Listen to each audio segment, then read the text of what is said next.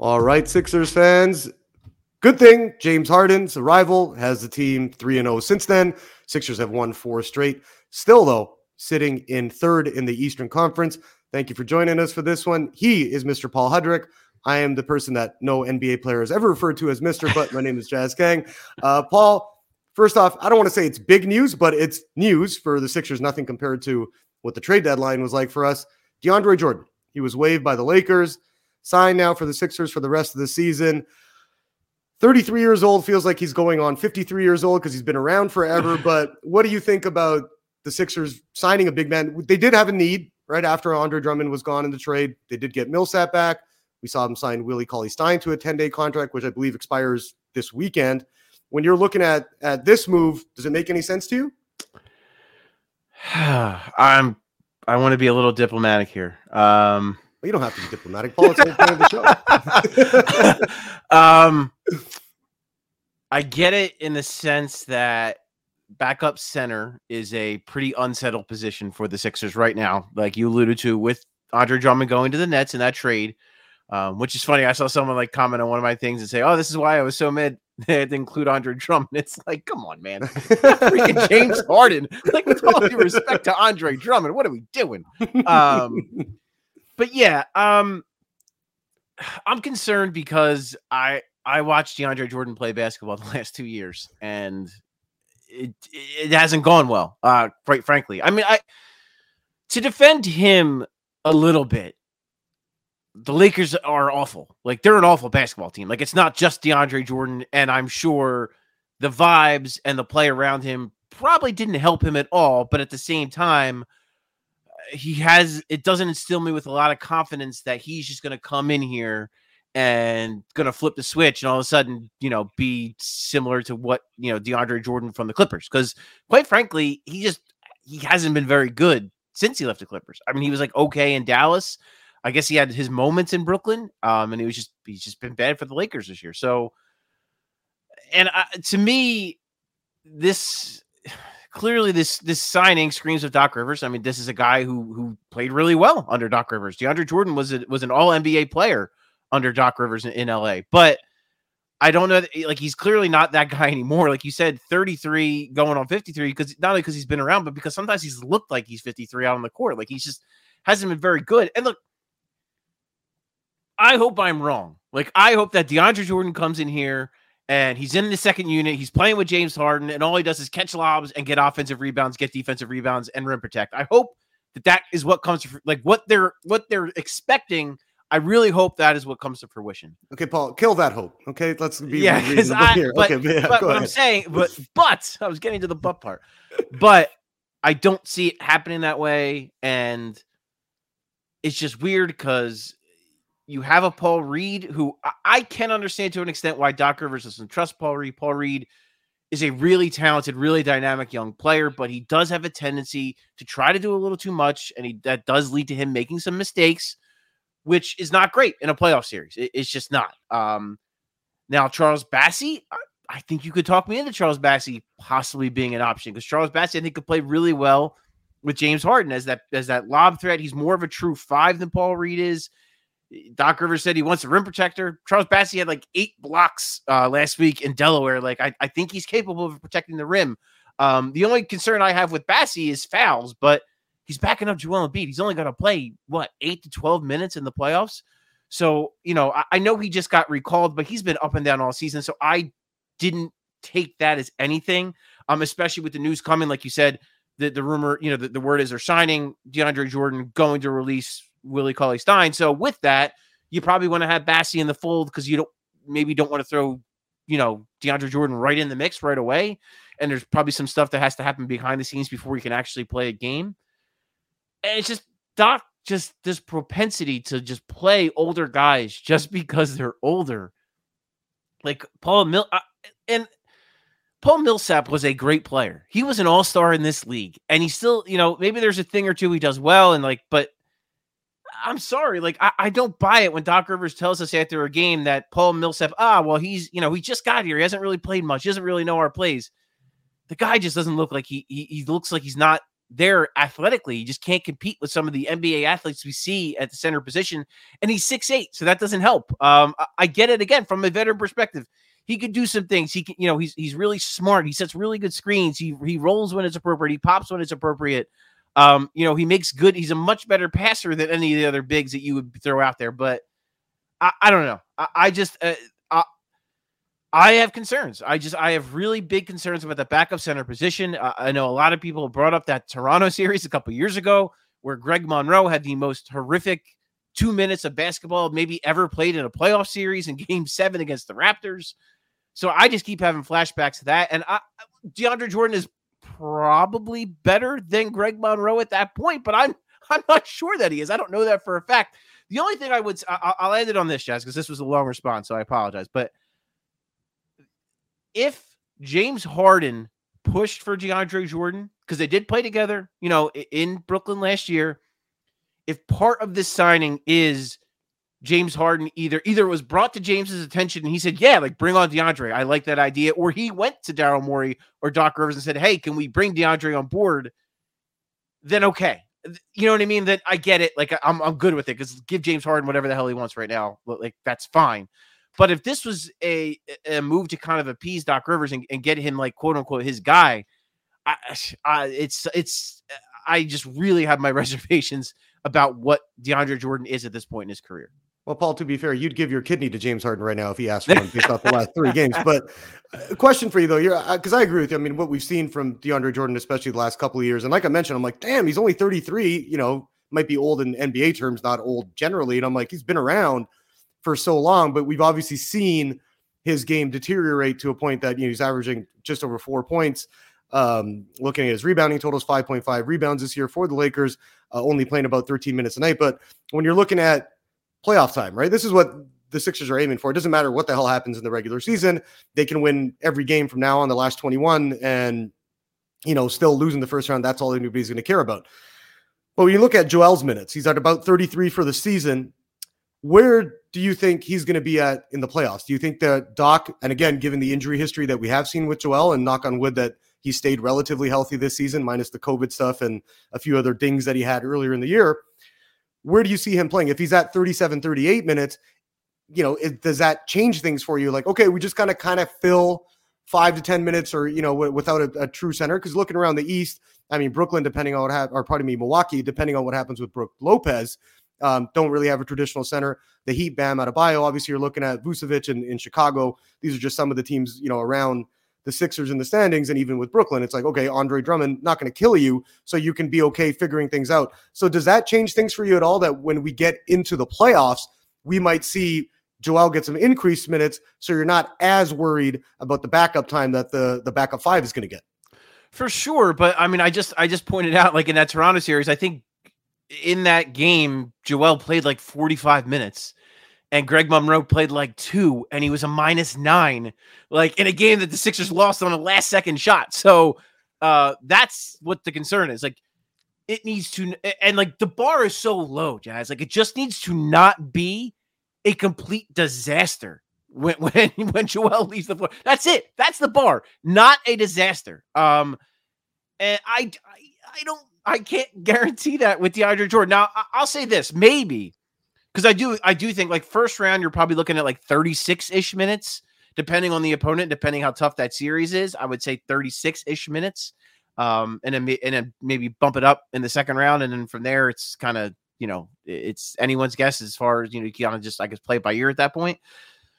But perhaps if I am a super optimist, I'm looking at it like this: perhaps DeAndre Jordan, knowing he's the backup 5. Knowing he's going to get 10 to 12, at least in the regular season, 12 to 15-ish minutes with James Harden every night as the backup, with Doc Rivers in this, compete. Like, again, the Lakers, obviously that situation is a mess. They are a dumpster fire, the most disappointing team in the NBA. To now come into this environment that is a lot more exciting. Perhaps he gets rejuvenated, because you don't need, that's like, again, you don't need much. You just need him to not be horrible. Yeah, just don't screw it up. Yeah, you need him to set good screens for James Harden and then roll to the rim and dunk. That's it. And then on the other end, block some shots, grab rebounds. That's it. You don't need him to do a whole hell of a lot. You don't want to see him. You don't want to see him throwing 3/4 court passes like we did last weekend. Yeah. Okay. Pass it to a guard, man. You're not Joel Embiid. Don't do that stuff. So yeah, if you're if you're an optimist, that could be the argument you could make, and maybe that's what winds up happening. I don't know, but I have my doubts. I get what you're saying about, with Joel playing more minutes in the playoffs, the role becomes even smaller. But we've seen in the past, despite how small that role is, sometimes it's still, if it's a disaster, it will hurt you. See, I'm with you. I like what I've seen from Paul Reed. Again, sporadic minutes, not the time that he has had to play a little bit more when Joel was hurt. We've seen where he still has to mature in his game, right? Defensively, does get a lot of fouls, gets out of position in terms of trying to block shots, overcommits on help a few times. Like, we've seen that happen. But I'm with you. Like, even Charles Bassey, again, second round guy, you're not expecting a ton out of him, but he's flashed some potential. And I think this is what we saw the Lakers do, speaking of them, even under Vogel a couple of years ago, where everybody was praising him when they won the championship in the bubble, was having the flexibility. And he would change things up depending on the opponent. I know I'm not going to compare these guys to backup Dwight Howard, even JaVale McGee and these guys, you know what I mean? But you just need one of them to kind of have a strong, like you mentioned, 7-8 minutes. And if Bassey goes out there and plays well one game, kind of doesn't play well the next game, you don't have to go with him a third. And we've seen that with Doc, is a stubbornness with the rotation. So I'm hoping just with that 5 spot specifically, like, be a little bit more flexible with it, see who the opponent is, see how the opposite center or the backup 5 and the other team is playing, and kind of figure things out that way. But, as the analytics guys will say, let's be honest, Paul, DeAndre Jordan's per 36 minutes, 11.5 points, 10.7 rebounds. No, can't talk you into that at all. Great. No, great. That's good for DeAndre. Now let's, and again, I hope I'm wrong. I hope he's great. Hope he comes here. And like I said, hope he gets rejuvenated by being here and playing with James. And I hope that just rekindles something in him, and he can give you a strong 10 to 15 minutes in the regular season and 8 to 10 minutes in the playoffs. But I just have serious doubts. Now, you did mention something interesting, and Doc Rivers actually touched on it last night about the whole idea of like a quote unquote hot hand or whatever. Doc Rivers literally said last night, we could do it by committee, but I do not want to do that because he's Doc Rivers. And he wants his guy. I'll say this though, because I don't want to dump on Doc here, because the one thing he did do in the game last night, Furkan Korkmaz, who is, quite frankly, has been bad this season. He just has. He was very good last year. He earned that contract. He's been bad this year. He has not been, to me, he has not been worthy of a rotation spot on this team. Doc quickly pivoted to Shake Milton. Shake Milton hit a couple shots, had a nice steal. In the second half, Doc went back to Shake and didn't even play Korkmaz. That gives me this much hope that Doc will be maybe more flexible with some things in the future. But when I looked at that scenario, it's not close right now that Shake Milton is the guy that deserves the minutes over Furkan Korkmaz. It's not even really close at the moment. No, we saw that yesterday too, and I'm like, there's a big difference. And like I mentioned, but Furk is one of those guys where Doc could bring him off the bench in a game 3 in the first round, and he's going to go 6 for 6 from the 3-point line. Again, we're hoping Doc doesn't think, oh, wow, this is going to happen again and again. But he does have the potential to play one good game every 20, and it might happen again in the playoffs. So we'll keep an eye on what Doc does in terms of Furk going into the playoffs. You were in the building last night, James Harden's debut. What was it like for people who weren't there in person? Obviously, we can see the excitement on the screen and just seeing how much the fans got into it. Slow first half, let's be honest. The Sixers did not look good at all, and we saw some of the issues, especially in terms of giving up offensive rebounds, turnovers. But the third quarter, fourth quarter, they just killed the Knicks. What was it like for you being there, and what was the atmosphere like with all the fans in the building, getting to see Harden in person for the first time in his Philly debut? The atmosphere was like a playoff game. It certainly felt like it. And, sometimes you get in the regular season, you get those kind of late arriving crowds. Yeah, no, this was that arena was packed. Even during warmups, Harden, literally, it's just people, it's reporters and camera people behind the basket. It's fans all around the Sixers tunnel. Everyone just waiting for him to come out. It was crazy. It was a crazy, crazy scene. Then he comes out, gets a huge ovation, goes through his warmups. And I got to say, his warmups, if you didn't know who James Harden was, you didn't know what he had done and that, top 75 player of all time and all that, and you just saw this guy warm up, you'd probably think to yourself, two things. One, this guy looks like he's a pretty damn good player. And two, this dude takes his craft seriously. His warm-up routine is like, no, and that's honestly, Jazz, that's been the one thing that I've been kind of taken aback by. Like, I didn't know what to expect as far as like James Harden as a guy and like as a person, and like you hear all the things, you hear all the rumors, you hear all the strip club stories, you hear all the stuff about him being out of shape, all that. But like, he's at practice. He's the last guy out on the court every time we're at practice. He's doing like all sorts of the different kind of training regimens. He lifts after every single game. He does that. That's his deal. He's the last one to talk after games because of that.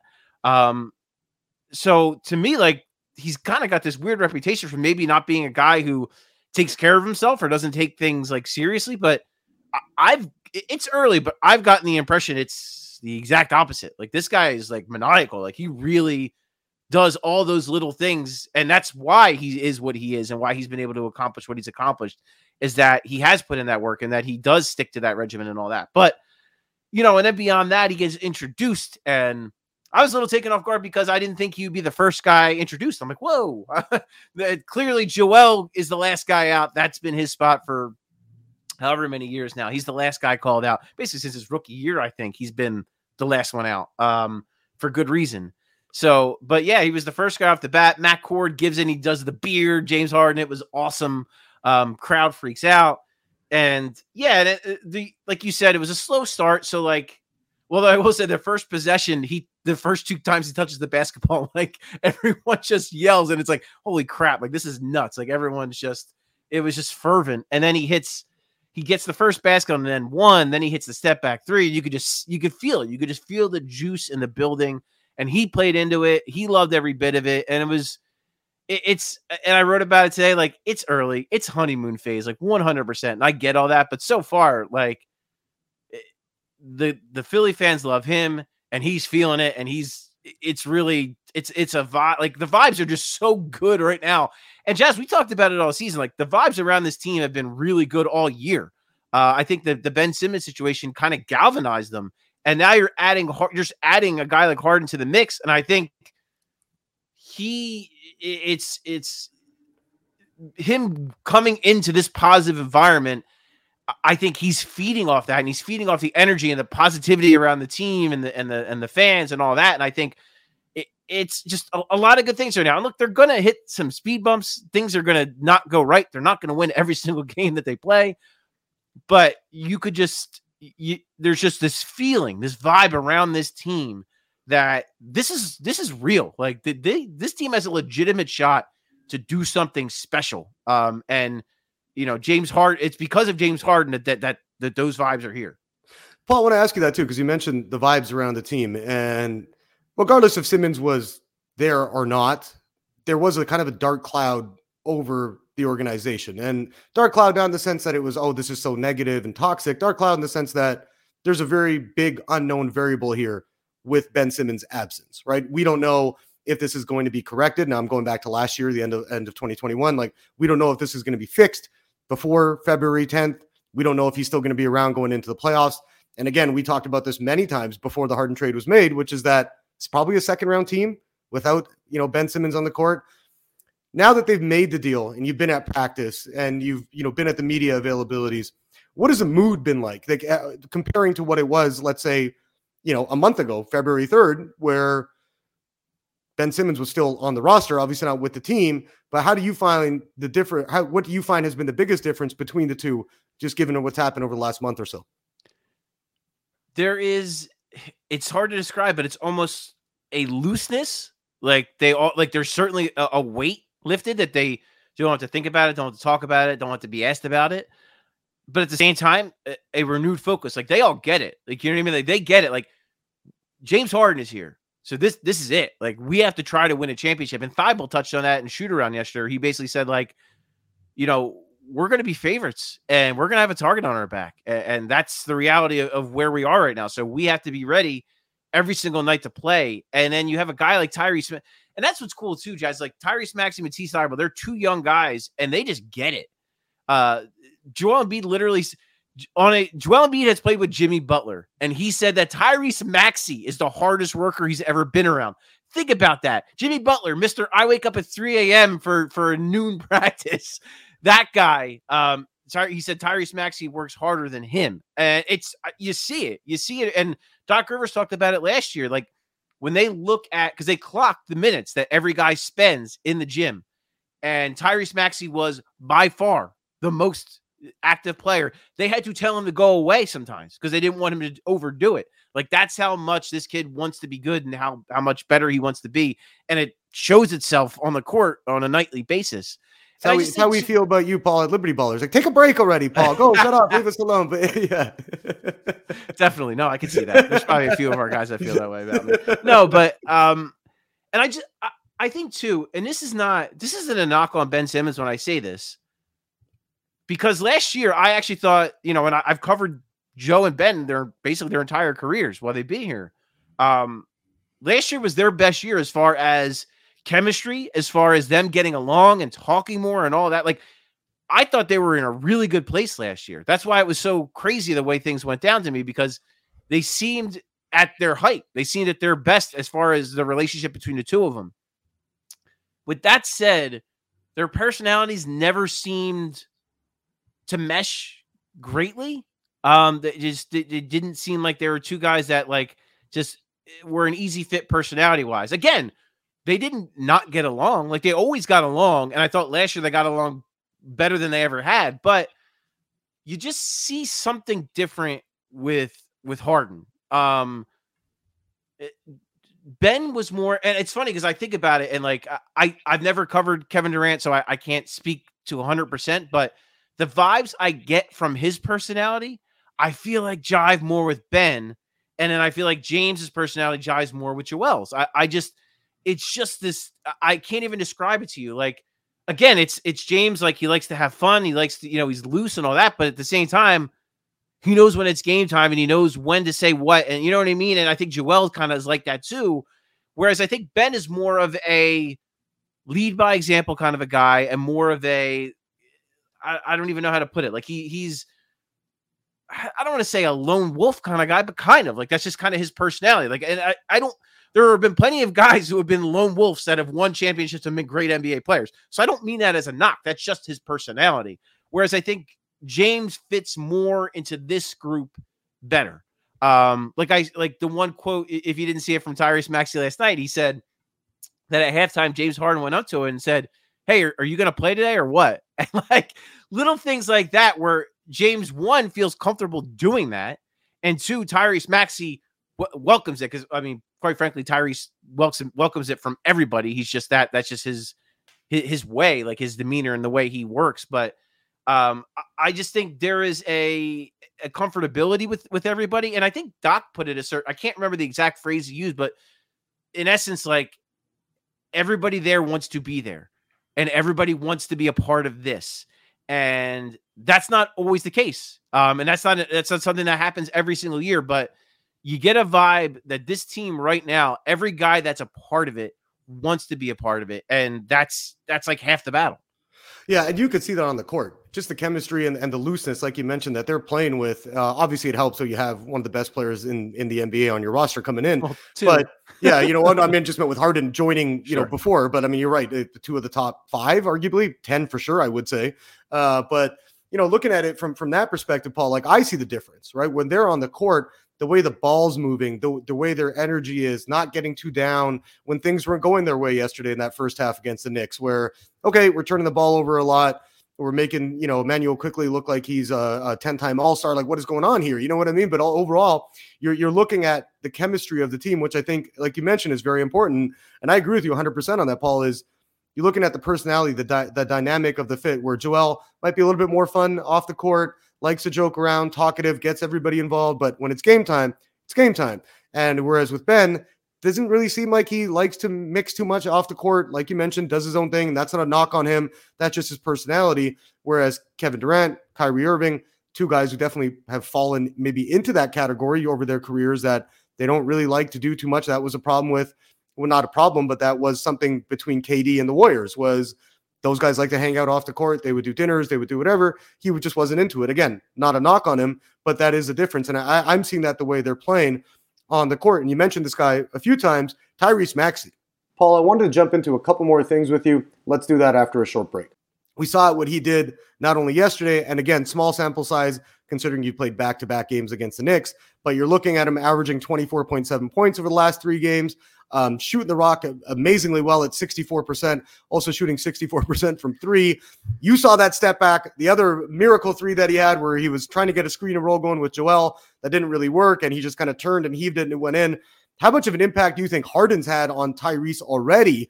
And do you think, again, it's very early, so I'm not going to sit here and say, well, Tyrese Maxey, get a future, first team all in. Like we don't know that yet.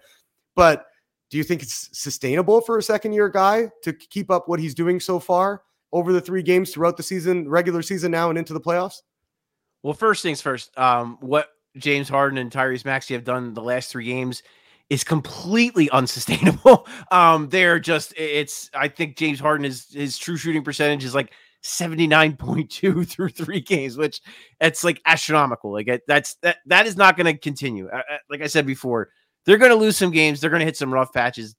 Bound to happen. It's just part of it. But do I think that Tyrese Maxey can continue to play at a high level next to James Harden? Yes, absolutely. You already look at the way Tyrese Maxey kind of transcended his game to start the year. The opportunity he got with Ben Simmons not wanting to be here anymore, and how that opened up that role for him to be on the ball more.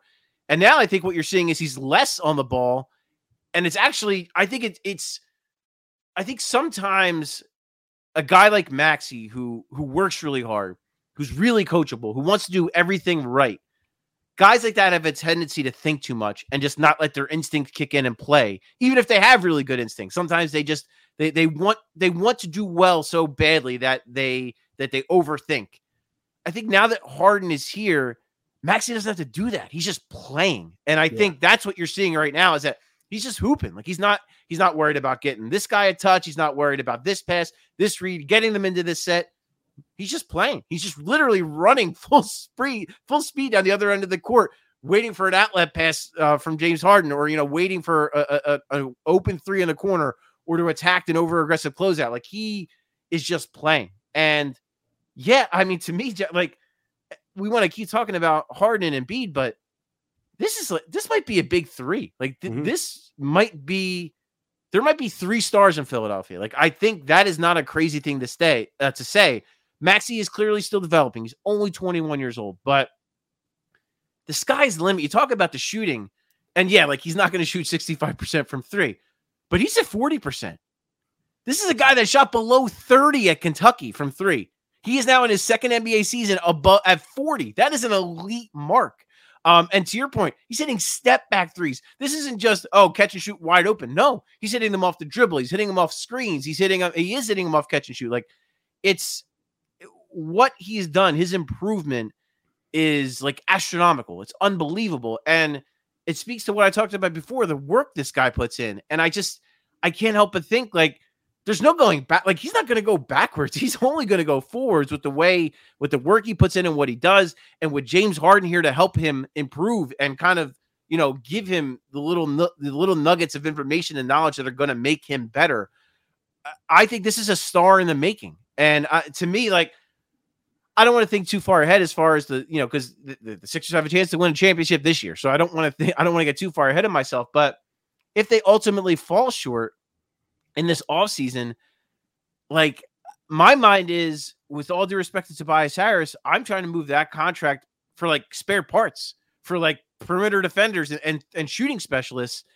And I'm gearing up to offer Tyrese Maxey that rookie max the day I can give it to him. Like that's where my head is when I think about, roster construction in the future. So to me, I said before the season started, I thought this kid was a star in the making. He's done nothing to disprove that. And I think with James Harden, it's only up to that. You see what that trio of what they've done. And yeah, I mean, it looks like a big 3 to me. It's not just 2. It's a big 3. Oh, he's played himself into that. And, I think looking at, as you mentioned, Tobias Harris's role previously, where you had Joel, Ben Simmons, and Tobias Harris, you needed Tobias Harris to be your number 2 scoring option, sometimes number 3 scoring option, definitely, even if Ben wasn't the greatest scorer. But now, and like I saw Stephen A. Smith say this on ESPN. It was before the game and it was so indicative of how little he's watched the Sixers play throughout the season. He's like, well, when James Harden comes in, they need Tyrese Maxey to be the dominant point guard. It's like, dude, have you watched them play? Like, what are you talking about? Because I'm with you. Like, seeing Tyrese in that slasher spot, that is perfect for him, where he's catching the ball in the wing. And like you mentioned, those wing guys, and it's very hard to do this. It doesn't matter what level of basketball you play at, trying to slow down your closeout enough that you're going to be able to contain a guy from blowing past you. And he is just so fast. He's like a medium Mighty Mouse. You know what I mean? Like, he's not small, but he's just like so quick with the ball in his hands that this role suits him perfectly, where he doesn't have to set the table from the top of the key and trying to read and be the immediate guy on the pick and roll and trying to find either the roll or the pop. He's better without the ball in his hands at the top. If the ball gets swung to him, he's, as you mentioned, consistently hitting threes at a clip that is, as you mentioned, elite, hitting over 40%. And the way he's being able to slash and get to the rim and finish at the rim, like, this is his best position that he's in right now, having another ball dominant guy with him. So that's why I was like, listen to the ESPN guys talk about it a bit before. And I'm like, have you not watched a single game of Tyrese Maxey play? They watch James Harden might be the smartest basketball player I've ever covered. This guy sees the court at like, right now, in the history of basketball, the two greatest pick and roll players ever might be playing in James Harden and Chris Paul. That's how good James Harden is and how smart he is. He reads and reacts to defenses at a higher level than I've seen. Like, any player that, like I said, any player that I've covered, certainly. When you look at some of the best in the league, Chris Paul certainly up there. LeBron James, even better than Michael Carter Williams. Who? Michael Carter Williams? Oh yeah, he was good. Sure. No, but yeah, I mean, it's like it's this bizarre thing where, like, James Harden, because he's a really good scorer, people just think that's all he does. But this guy also led the league in assists.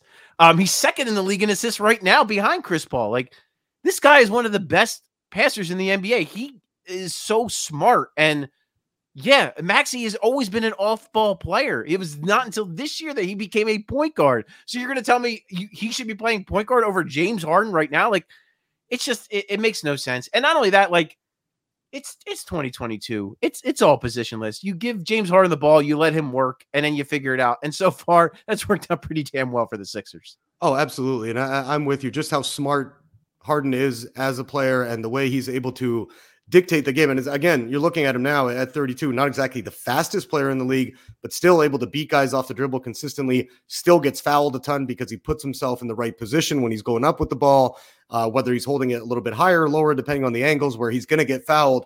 You just let him do his thing. And you got Joel Embiid. Obviously, we didn't even talk about how great Joel Embiid has been because we're gushing over Harden and Maxey. You add him to the equation. And yeah, I'm with you. The Sixers are going to be a major problem for the Eastern Conference come time for the playoffs. I want to jump into one more thing with you, Paul, which is kind of looking at the smaller, like, micro picture before we get into the bigger things. Tobias Harris struggled a bit for the first two games, looked a little bit better yesterday against the Knicks. How do you think he's going to fit in? I mean, obviously you're going to be paying this guy $35 million a year, roughly, and going up a little bit over the last couple of years of that deal. But do you think that he's in a good position? Like, I think Tobias, again, he's overpaid. That's not earth-shattering what I'm saying there. I'm not saying anything ridiculous. Still a pretty damn good NBA player. But do you think he's in a position now that best suits him? Again, taking the salary away, but just looking at his game and his fit now that Harden is here, do you think he's going to be more of I don't want to say important piece, but because his role has diminished with Harden there, but do you think he's in a better fit for him given this roster's composition than it was a month ago? I would have thought yes, but I'm kind of leaning no after watching 3 games. I just, and you've seen it. I've seen it more than once where, like, James Harden has quite frankly gotten frustrated because Tobias, he'll pass the ball to Tobias for a wide open 3 and he'll pass it up and he'll dribble. And I do think there is a path to Tobias Harris being a fit. I think that's not impossible. I don't think that's crazy to say. But he hasn't shown it yet. And I think, kind of going back to what we talked about with Maxey, I think Tobias Harris he's his own worst enemy.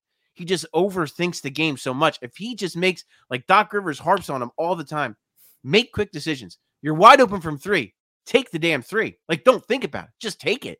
And you need, like, the Sixers need that. James Harden and Joel Embiid need that. They need him to just take threes. And like, it's funny because I did a radio hit earlier this week, and someone asked, like, oh, what's the sweet spot for Tobias? Like, what do you think he needs to average points wise? And I'm like, I don't think that matters. What matters is the 3-point attempts. Those numbers need to be high. He's always been a good, efficient shooter, but never high volume.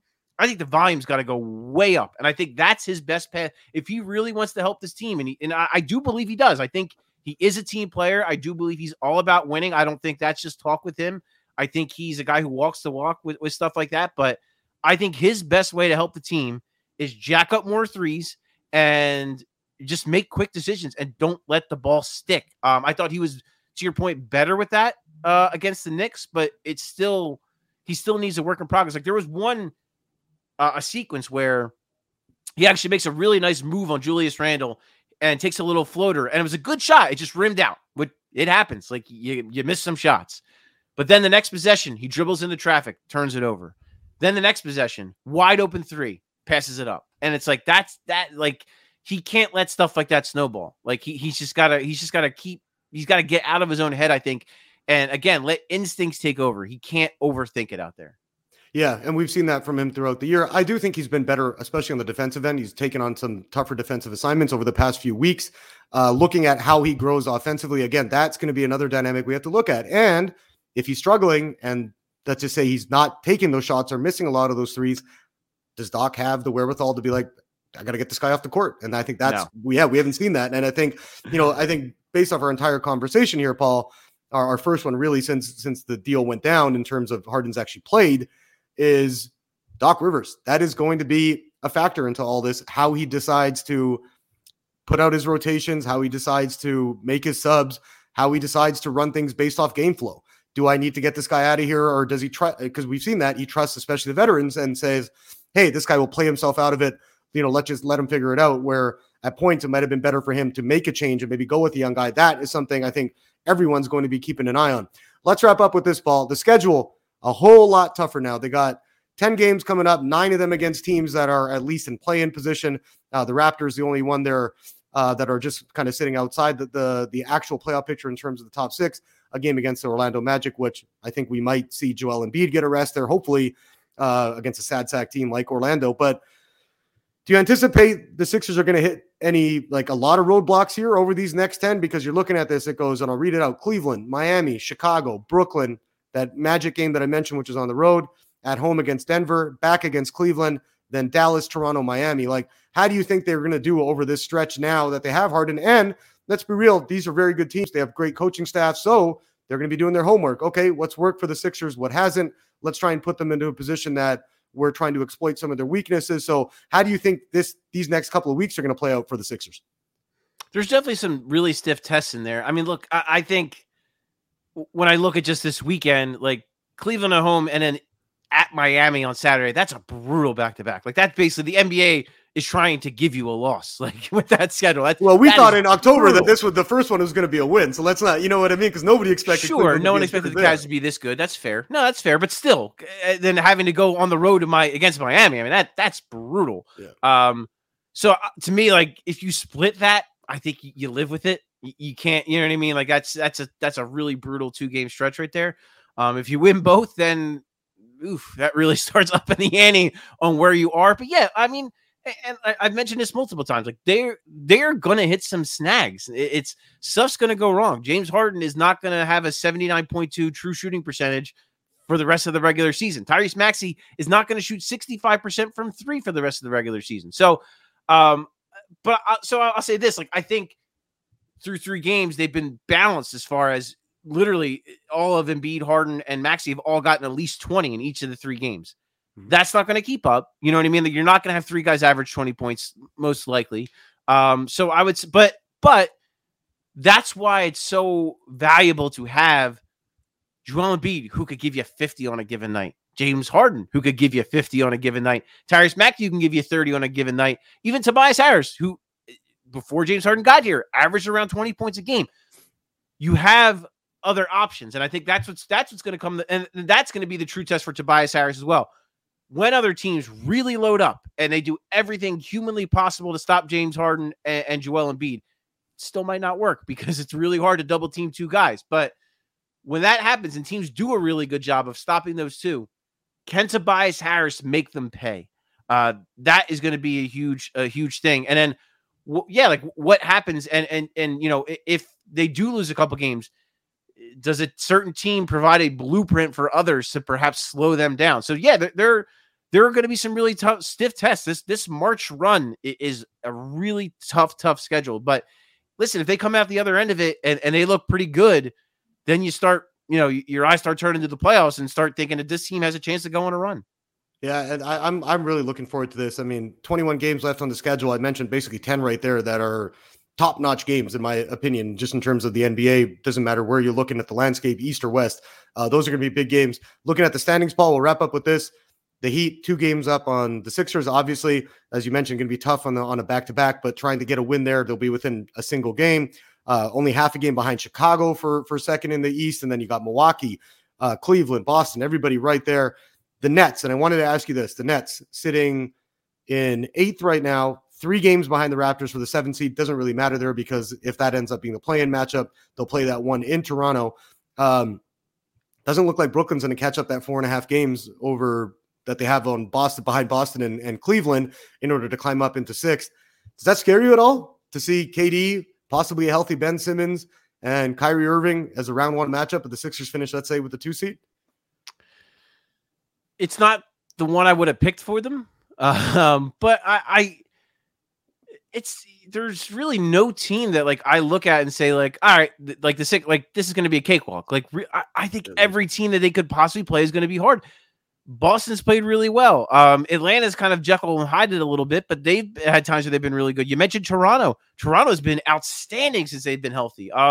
Their depth is a little tricky, but in the playoffs, you kind of cut your rotation down anyways. And they'll be back in a couple of weeks too, so yeah. Absolutely. So that's a really dangerous team. Like, there are no gimmies in the Eastern Conference this year. There really aren't. So do I prefer to play Brooklyn in the first round? No, but at the same time, you're going to have to play a good basketball team, most likely, in the Eastern Conference in the first round. That's not just for the Sixers. That's everybody. You think Miami wants to play Brooklyn in the first round? No. Like, do you think anyone wants to play Boston in the first round right now the way they've been playing? No. Like, these are teams that are playing really good basketball right now. So, yeah, the Eastern Conference is going to be a bloodbath. Yeah, I was talking about it with Dave early on the post-game pod yesterday. I'm like, Chicago, Cleveland. Those are the two. And they're both really good. Sure. Like, I'd almost rather have Chicago than Cleveland, to be honest with you. I just think the Cavs are young and they're going to be hungry, and old teams win in the NBA. We've seen that teams typically have had to take their lumps for a year or two before they go on a deeper run.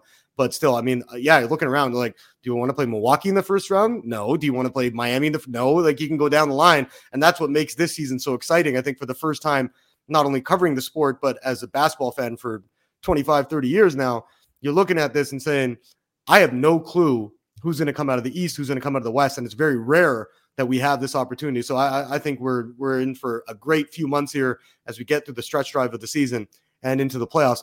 Paul, let's wrap things up there.